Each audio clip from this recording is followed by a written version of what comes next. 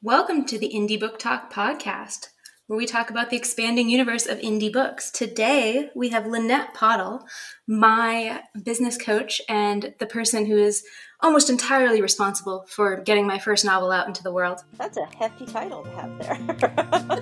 Right? Hello, I'm Emma G. Rose, author of Contemporary Fantasy and Mythological Weirdness. Hi, I'm Shel Shearer, author of Urban Fantasy and Cozy Mysteries. Welcome to Indie Book Talk. Join us as we explore the expanding universe of indie books. Oh, but wait, let me go first because you already know. What do you do as a business coach, Lynette? I do a few things. So I'm a life and business strategist, and my zone of genius is really breaking down big ideas into bite-sized pieces, manageable. So helping people increase their productivity, profits, and peace of mind. That's kind of my jam. And so when I went to Lynette and I was like, help me with my business, but secretly I want to publish a book, she pulled out the secretly. And I would say it was kind of like dragging. It was like, ooh, there's a thread. Let's pull on that. So that was kind of fun. It was that first conversation was not at all what I expected. You know, I'd never had a business coach before, and I thought there were going to be a lot more, businessy questions. And it really was about like who I was and what I wanted and what I felt like was stopping me from having those things or doing those things. And it was kind of the scavenger hunt because I also didn't know that this was this important to me until you sort of started to pull on that thread, and it was like, oh, okay, that's a thing that I want to do. Well, that's interesting. So you just kind of went in not really wanting to write a book, and then you're like, my gosh, that's deep down what I really want to go towards doing. That's pretty cool. Oh, I'd written the book, but the publishing part, you know, the part where you let other people see it. Oh, that's the bad part. No. Yeah, that was the part where I was like, do I have to do that part? I don't know if I have to do that part. And Lynette was like, well, you don't have to, but you get to. And there were many, many reasons. Part of that conversation was just sifting through all of the reasons why she couldn't do it. And then challenging that, because we always have that choice. We can argue our limitations really well. I can do that too. I can argue my own limitations. We're all pretty capable of doing that. And that's where our conversation went, is because Emma, chime in here, but I think the piece that really stands out in my mind was that it was going to be traditional publishing or it wasn't coming out into the world. Yes. I was definitely stuck in that idea that if it wasn't traditional publishing, it wasn't really a book. Right. Which is funny now when you look at what we're doing today and this whole point of this podcast. But I really was still in that mentality that like I needed someone's permission, I guess. I needed someone to say, oh, yes, no, you are good enough.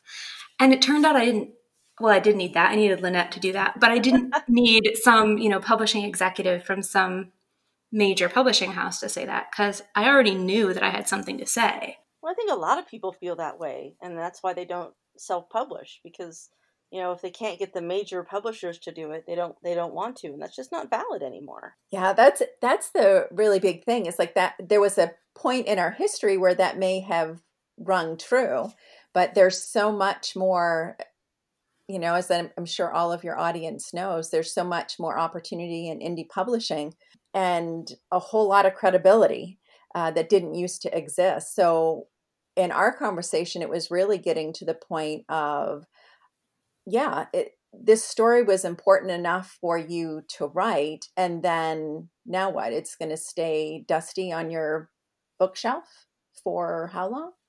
And and because there was such, I think the other piece is because there was such a personal connection. There's always a personal connection to your writing, but I think this was really tender. So to be able to share this in a way that was different than how you had originally envisioned it, that's part of what breaking down the walls around moving forward, publishing it yourself, like even entertaining that idea. Right. And backstory for the listeners who don't know about my first book. My first novel I wrote as a way to come to terms with my cousin's death by suicide. So it was very personal, very raw and emotional. I mean, don't get me wrong; it's funny too, and it's an adventure. But it was really for me when I wrote it, and so the realization that I needed to share that and that I got to share that with people was kind of a world changing one for me. Yeah. Yeah. And such an important message to get out into the world. And, timing, there's something to be said for timing, because had we had that conversation a year previous, we may not have even gone down that route. But because I had just gone through the self-publishing process myself and creating my own publishing imprint, it was all really fresh in my mind. And I knew absolutely that you could do it and you could do well with it. So I'm glad that our paths crossed when they did. Me too. What would you tell someone that's sort of staring at that book and going, but I don't know if I want people to read it or put it out there, not speaking of myself or anything. Curious.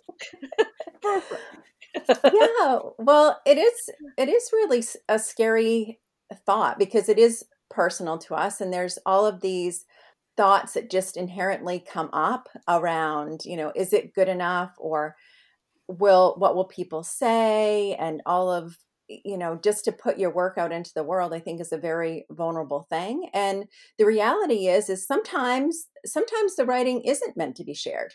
Sometimes it's cathartic and it serves its purpose just in writing it. But to be clear, if that's the case, or if it's fear of judgment, fear of, a multitude of things that is coming between you and actually putting it out into the world, I think it's challenging your beliefs around what's possible. What do you see, Lynette? I think, we do make up all these excuses, right? We make up all the reasons why I can't do it. Oh, I don't know how. Oh, what if they don't like it? All of those things. But what do you think? Is there a real reason? Is there like this underlying thing that many of us share? Or is it a unique objection for each of us? It may sound unique. we all think we get attached to our excuses, and it feels very personal to us. But at its core, it's almost always got to do with this vulnerability piece. It really is, because it's like exposing yourself to the world, your innermost thoughts, and it going back to childhood, like, will they like me?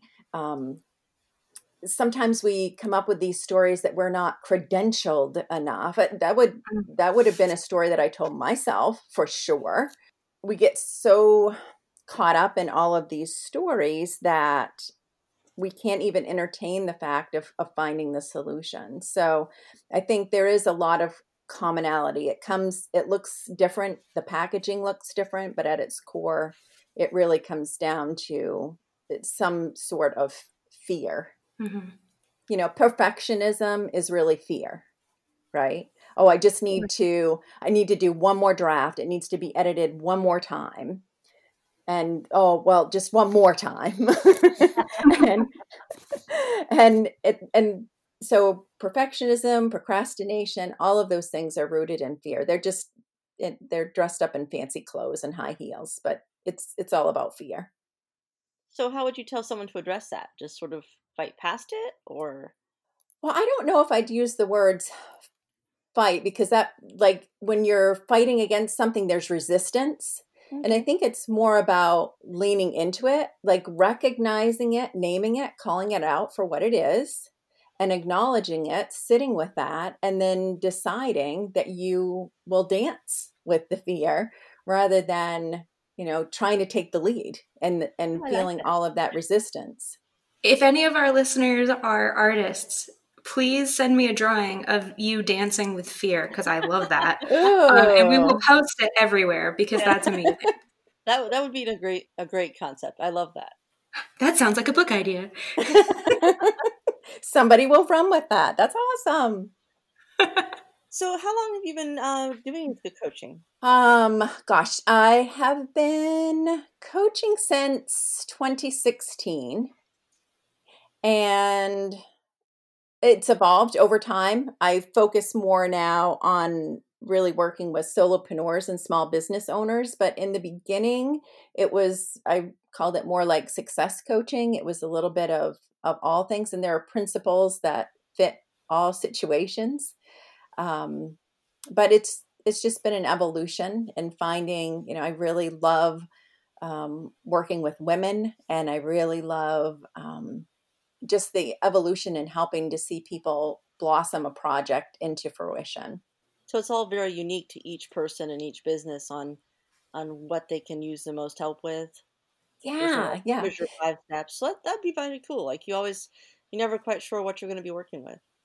Yeah, and being open to that. So there are some instances where it makes a lot of sense to work with a coach that has a very specific process for an issue that you may be working through or a challenge that you may be working through. The way that I approach the work is that there are some tenets that, are present for everyone, no matter what they're going through. But I like to be able to work with people where they're at and what they are going through, and asking those questions, just like with Emma, to be able to kind of pull out of her that, like in our previous conversations, I didn't even know a book existed. So that kind of happened organically, and to be able to run with that rather than just, kind of setting it aside because it wasn't in the scope of our work. I have to tell another story too, because this is every time we talk about this, it's reminding me of this thing, and I have to say it, I guess, because it keeps coming up in my head.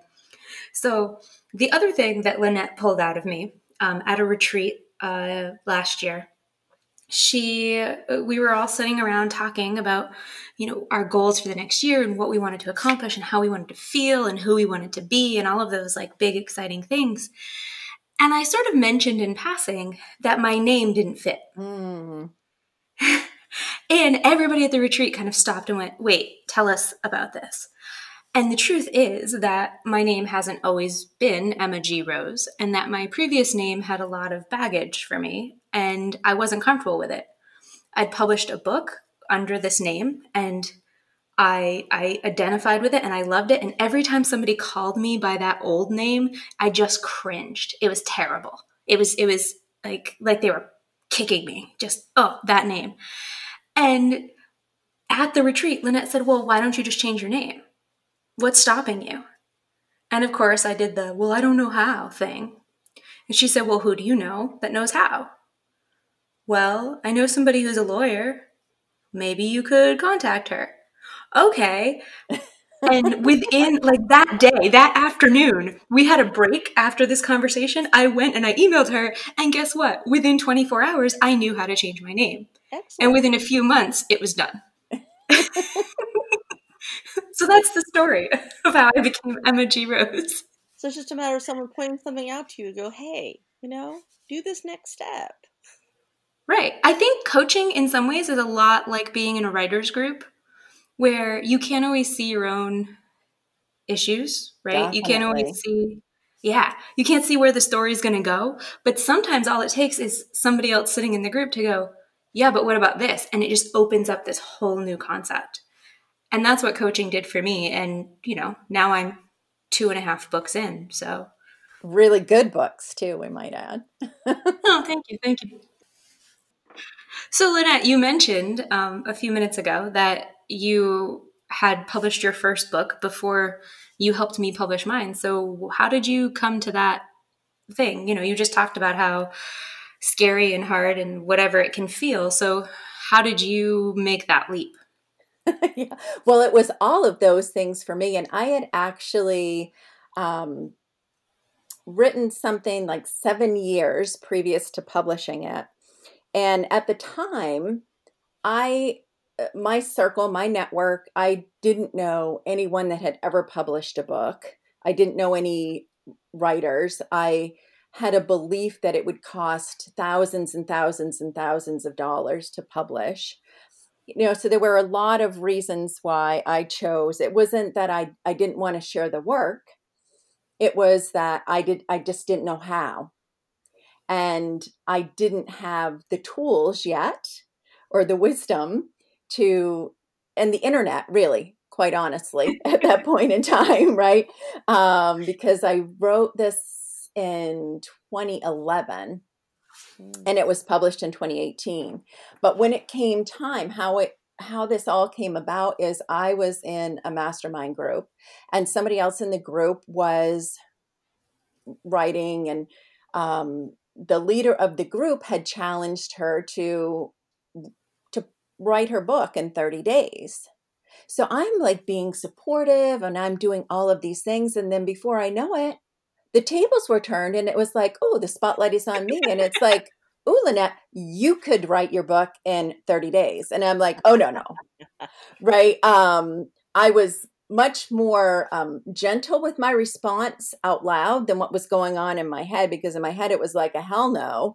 Like, you have no idea what's going on in my life. There is no way I could do this. Talk about arguing your limitations. But the thing about that conversation was we finished, I didn't make any commitment about doing this at all. But once we got off of the call, it's like, well, how could you, right? This is one of the best questions always. It's like, well, instead of I can't, it's like, how could I? How could I do this? And in 2018, like my circle had grown to like include some really incredible people. And I know a lot of authors, and I knew people that had self-published, and it's like all of those barriers were down. And what I realized is, you know what, maybe I can't write this book that I had in my mind that I wanted to write. Maybe I can't do that in 30 days, but what could I do in 30 days? And this is when I thought about this manuscript that I had already written that I felt like was pretty good. And it was sitting on an old laptop that, for whatever reason, divine intervention, I guess, I'd never gotten rid of the laptop. And I was like, oh my gosh, can I even log into this? Do I remember the password? I had gotten a new laptop because like the blue screen of death kept coming up on it. So I wasn't convinced I'd even be able to get in, but by glory, I got in there. I found the file. I put it on a thumb drive. So in my mind, before the laptop would crash, I would have it. And things went from there. And it was like super fast because I did know an editor that it lived in very close proximity to me in my small town in Maine. So I had an editor and she was like, yes, she was on board. And I knew someone who did book layout and cover design and all of these things that I'd met. And so very, very quickly, the book was ready to go. And I want to say that conversation happened in September and the book was published November 14th was the release date, November 14th, 2018. So crazy circumstances, but just another good example. It was already a fully done book that you potentially might have lost on an old laptop. Well, yeah, and just to put it in context, it wasn't it's more like a guide and a journal type of with prompts and activities in it. But yes, and it had all started in 2011. It was a weekly segment that was in my local newspaper. They had gotten on board with that, and I got tons of great feedback about it. So I knew it was worth sharing. But it was just all of those logistical pieces. And I got busy with doing life and growing my business and all of the things that I was doing in my own personal development and kind of forgot about it. And not only was it all that, it was learning how to, I created my publishing imprint and figured out how does this go on Ingram Spark and what's the distribution and like all of that in that 2-month period. So totally possible.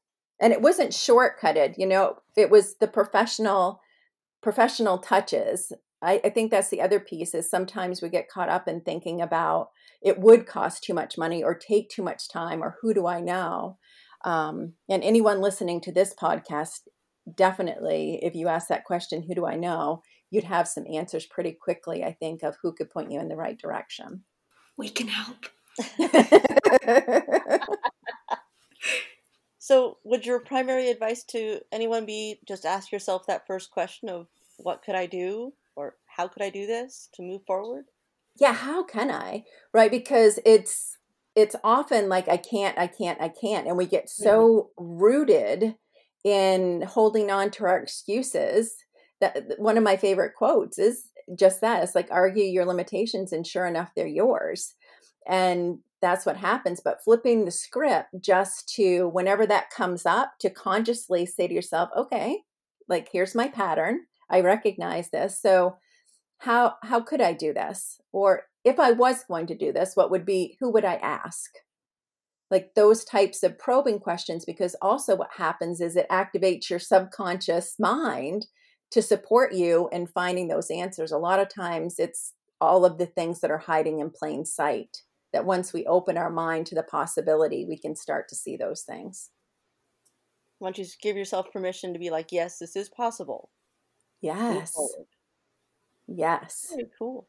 And sidebar or addition, I guess, is that asking people for help is totally okay. And in fact, cool people like to help you. Like I love helping people. That's like my favorite. So, you know, I think a lot of people get that like, oh, but what if I ask?